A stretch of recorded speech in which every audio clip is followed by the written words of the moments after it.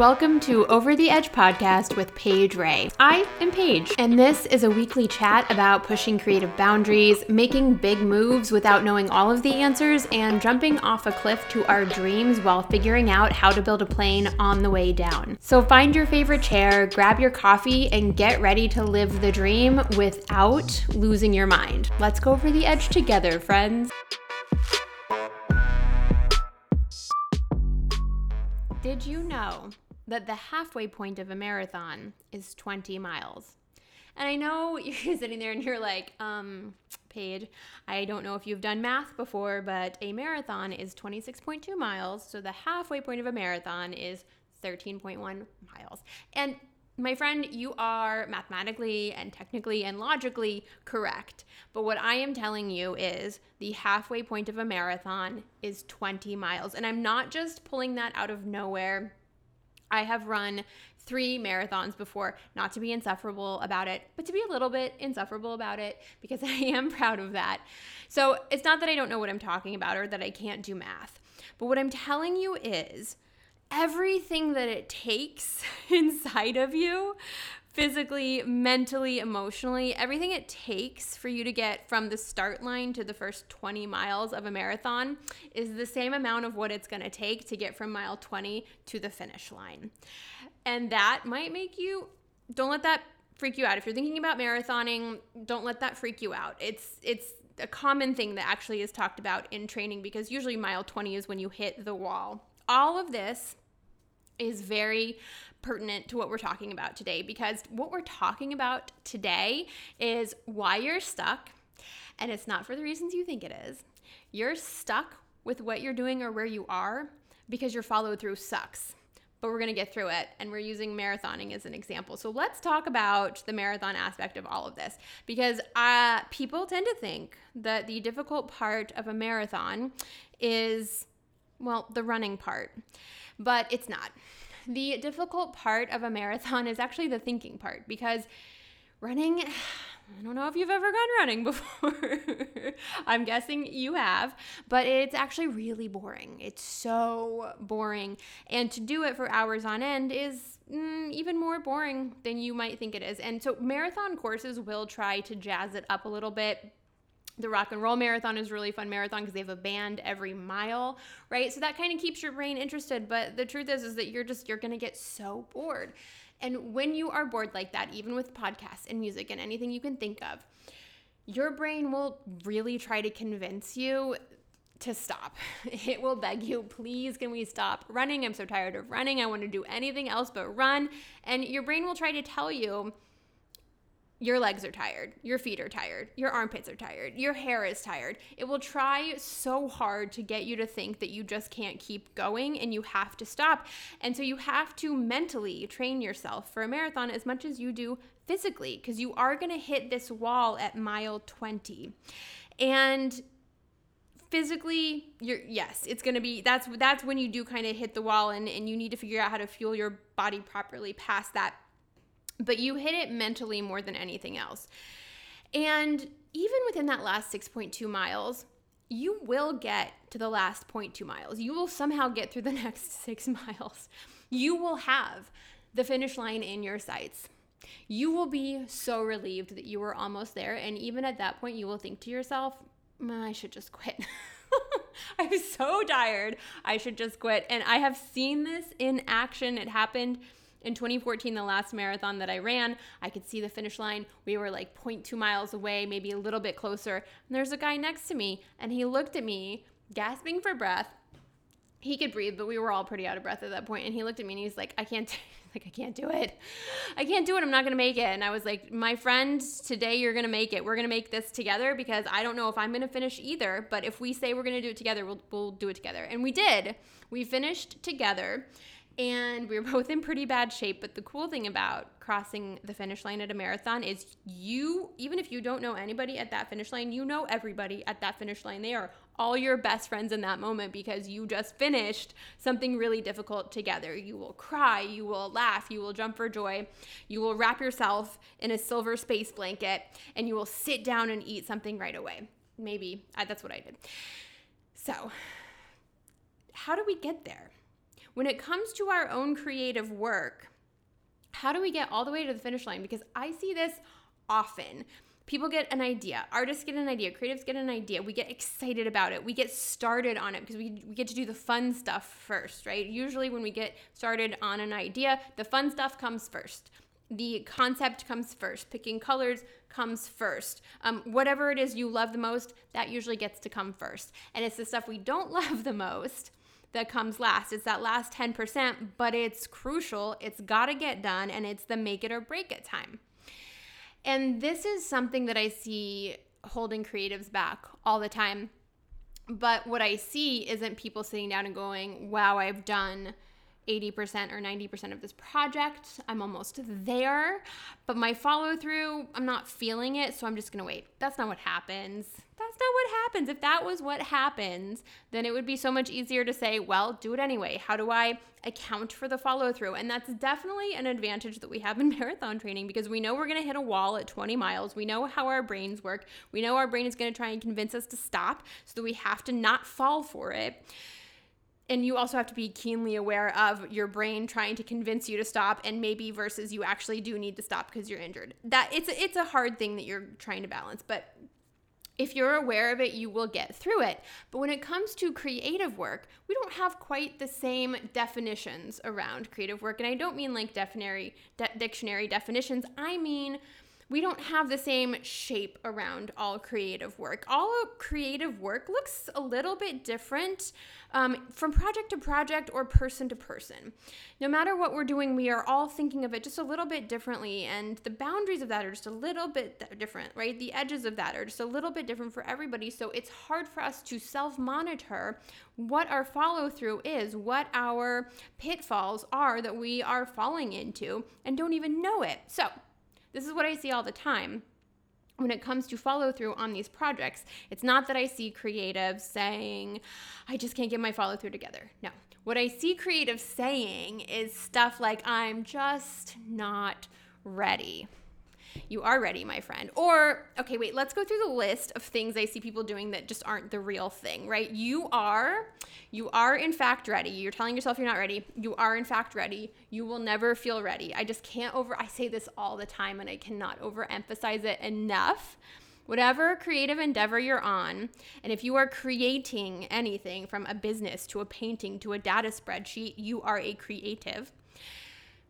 Whatever creative endeavor you are starting on, you will never fully feel ready to do it, and that's okay. Start anyway. You're going to learn as we go. So you are in fact ready. You do not, in fact, have a scarcity mindset. That's not your problem. You do not, in fact, have an abundance block. That is not your problem. And you do not need more coaches or more courses or more workshops or more anything. You don't need it. You're there. Now, I don't want to be dismissive of actual very real problems. Sometimes you don't have the budget. That's very real. Sometimes you don't have the time. That is very real and very hard. All of that is very hard. So I don't want to seem like I'm being dismissive of these very extremely real challenges that a lot of people face. But what I'm talking about is the stuff that we tell ourselves, I just have such a scarcity mindset and it's keeping abundance from coming in. I need to meditate more. I need to journal more. You don't. You need your follow through, because your follow through sucks. Okay, that sounds mean. That sounds harsh. But like I talked about in episode 1, we are real here. We deal in the reality and the humanness of everything. And what I want for you is to finish this project that you have in front of you. This thing that you started off being so excited about because you feel like it might change your business or it might change the life of whoever comes in contact with it. I want you to put that out in the world. You deserve to put that out in the world. And the people who need it deserve to consume it, whatever way it needs to be consumed. If it's somebody standing in a museum looking at your painting on the wall, if it is a coaching program that they're going through, if whatever it is, it deserves to be out in the world.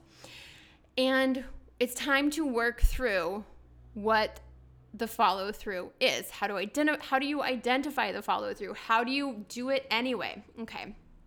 So one other thing I want to touch on before we get into it is, part of the reason our brains start coming up with these stories of like, I just have an abundance block, I'm just not ready, is because our brain really wants to be in status quo.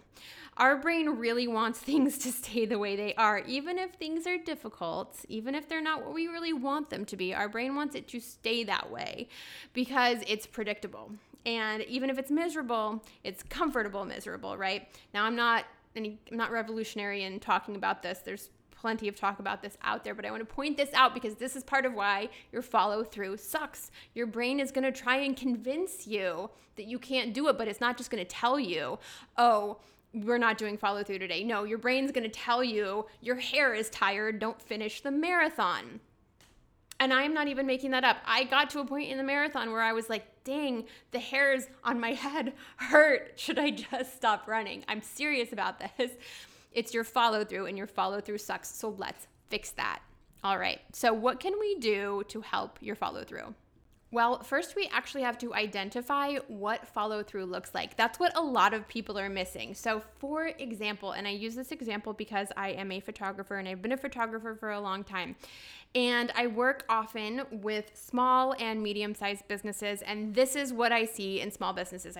Don't really see this in medium-sized businesses, and on occasion when I work with big businesses, corporations, etc., I do not see it at that level either. I see this at the small business level.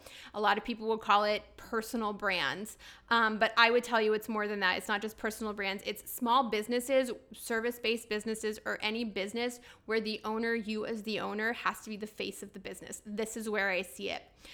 So I've been a photographer for those types of business for a long time. And what I'll see is you book the photo shoot, you book the photographer, you book the studio, you book the hair and makeup, you show up, you've got your wardrobe styled, you rock that photo shoot hardcore, you get your photo gallery back, you have it in hand, and you maybe update a profile photo. Your follow through sucks. That's not the follow through. Updating your profile picture is not the follow through. The follow through is strategizing a campaign, a launch, an offer, anything with a plan behind it that goes big for the goals and the dreams that incorporates your branded visuals. That's what the follow through is. It's not just about your profile picture. It's how am I strategically going to use these visual assets, because that's what they are. They are assets. But what I see people get caught up on is, for example, I should have worn a red blazer instead of a black blazer. I just wish I had smiled more in this one, or I wish I had tried a serious face in this one. I wish I had gotten my hair highlighted. It's a number of things that people will pick apart from their visual assets that have no bearing on the outcome of anything. But these little things crop up. And we tell ourselves they're so important, I must put a pause on everything. I can't do anything until I take a photo in like a red blazer or something like that. And you put your whole business on hold. And for what? It is not because you actually care that much about a blazer. It's because you are scared of doing the follow through, because follow through isn't what you think it is. So that's just an example of photos, but like, let's talk about some other examples of what follow through is and why it's so hard. So follow through isn't just, a campaign with your photos. Follow through can be, I want to launch a podcast. I recorded a podcast, but did you upload it to platforms? Did you even tell anybody about it? Follow through can be announcing your new offer instead of just revising your copy about your offer for the millionth time, right? It can be big, it can be small, but it does have to be there. And the reason it gets so hard is because that last 10%, that's where things start to get what you might say is cringe, or it's where you start to doubt yourself, right? You start to think like, maybe I've overplayed my hand. Maybe I'm wrong about this. Maybe nobody wants this. What if everybody laughs at me? What if nobody buys this? What if nobody pays attention to this? What if I wake up tomorrow and the most famous person in the world has reposted this post and they're laughing at it and pointing at it, and everybody DMs me to tell me how stupid and ridiculous I am? Do you hear yourself? Do you hear that thought? Do you hear the logic of that thought? I understand the fear of this, right? And I know we're not like literally afraid somebody famous is going to like repost us, but that's where things tend to go in our minds, right? We get very caught up in, what are people going to think? Is this even going to work? What if nobody buys it? Did I price it wrong? Are people going to look at the price of this and think I'm insane? Are people going to look at this painting that I made and think, why didn't she do this with oils instead of acrylic? Are they going to judge this? Are they going to, like my use of light? Like, it's going to be a million different things there at the end. And so that's how you start to know it's your follow through. Is it always happens at the end. It happens the day or the week before you hit go. And you think that these are the most serious things in the world. But when you try to get other people to think they're the most serious things in the world, other people can't figure out why you're getting caught up on this stuff. And it's because it's your follow through. It's not these things. It's not the blazer. It's not acrylics over oils. It's nothing like that. It is your follow through. You're getting scared because this is the point where you're going to actually put this thing that you put your heart and soul into, you're going to put it in front of other people. And you're not putting it there for people to judge, but you are afraid people will judge it. And the truth is that they're not judging it. They're either going to like it or they're going to click next. They're probably not going to sit there and hate on it. If they sit there and hate on it, it's because they love you or they're jealous of you. But they're not going to sit there and hate on it in the way that you think they're going to sit there and hate on it. But what is more likely going to happen is people are going to love it. They're going to be proud of you. They're going to be impressed by you. They're going to go, oh my God, that's something that I don't know if I could ever do it. It's so cool that they did that. And anybody who does anything else does not entirely matter to your process or your business, because you're not talking to the people who don't need it. You're not talking to people who are going to scroll on past. They get to do what they want, obviously, but that's not who you want to connect with. That's not why you're making the art. That's not why you became a creative, right? So in a lot of discourse, we hear this called cringe mountain in a lot of ways, right? If you want to be a TikTok star, you got to start by posting before you even have an audience, and it feels cringe. But if you want to build an audience on that platform, you got to get that post out. You got to climb cringe mountain. And I would say that's a really great example of what the problem is overall with follow through. The follow through is cringe. When you are at those last 0.2 miles of your marathon, you do not look good, my friend. You don't necessarily want a photo of it. There will be photos of it. Put your sunglasses on, put your hat on, but you might not want to be seen in that moment struggling, because it is the hardest part of everything. But you did this for a reason. You set out from the start line for a reason. You came up with this idea for a reason. You started writing for a reason. You started doing for a reason. You started making for a reason. You started being a creative for a reason. And you have to keep that in mind so that you can climb cringe mountain, so that you can get your follow through, so that you can see that it is not some scarcity mindset that's holding you back. It's just that your follow through sucks. But here's the good news. You can fix that. It's so fixable. And you're not going to like this, but the number one way to fix that is just to do it. And I don't just mean do it because in your head you're probably thinking, well, obviously I do it. I mean, you got to be willing to do it wrong, and you got to be willing to do it again in the event that you do it wrong. You might even have to be willing to do it wrong in front of people. Maybe that's the scariest part, but do it, because it's not going to be the tragedy that you think it is. It's actually going to be much more fun and much more successful than you even can imagine, but you got to get there by doing the follow through. So here's what I want you to do today. I want you to go in and dust off the project that has been sitting on the back of your to-do list, but also in the back of your mind for a long time. You know which one I'm talking about. You know how I know which one that I'm talking about. It's because it immediately snapped to the front of your mind. You know it, I know it. That's the project. That's the one. I want you to go in. I want you to dust that off. And I want you to take stock of what you've already done for it and what needs to be done. I want you to make a very detailed list of what needs to be done. And even if that detailed list is like, buy a pen so I can write a list, that's what I want you to do. And I want you to pick the thing that you hate the most on that to-do list, on that I got to get this done list, right? I think Seth Godin calls this swallowing the frog. And that's more about a morning routine of just getting the most difficult part of the day done. But it's the same thing here. The thing that you hate the most on that list, that follow through list, is the reason that you're not getting it done. It's nothing else but that reason.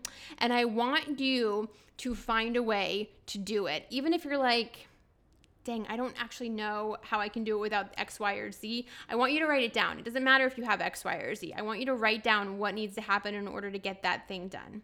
Do you need to outreach to 20 people to see if someone will help you? Ooh, that's scary for a lot of us. That's okay. Write it down. Just start by writing that down, making that list. Pick the hardest thing. That is your cringe mountain. That is your project this week, right? It's not the big overall project. It is that little part of that list. But that's the thing, because once you have that done, suddenly things get a lot easier and a lot more doable. I believe in you, my friend. I believe in you because you're here. And thank you. Thank you so much for being here.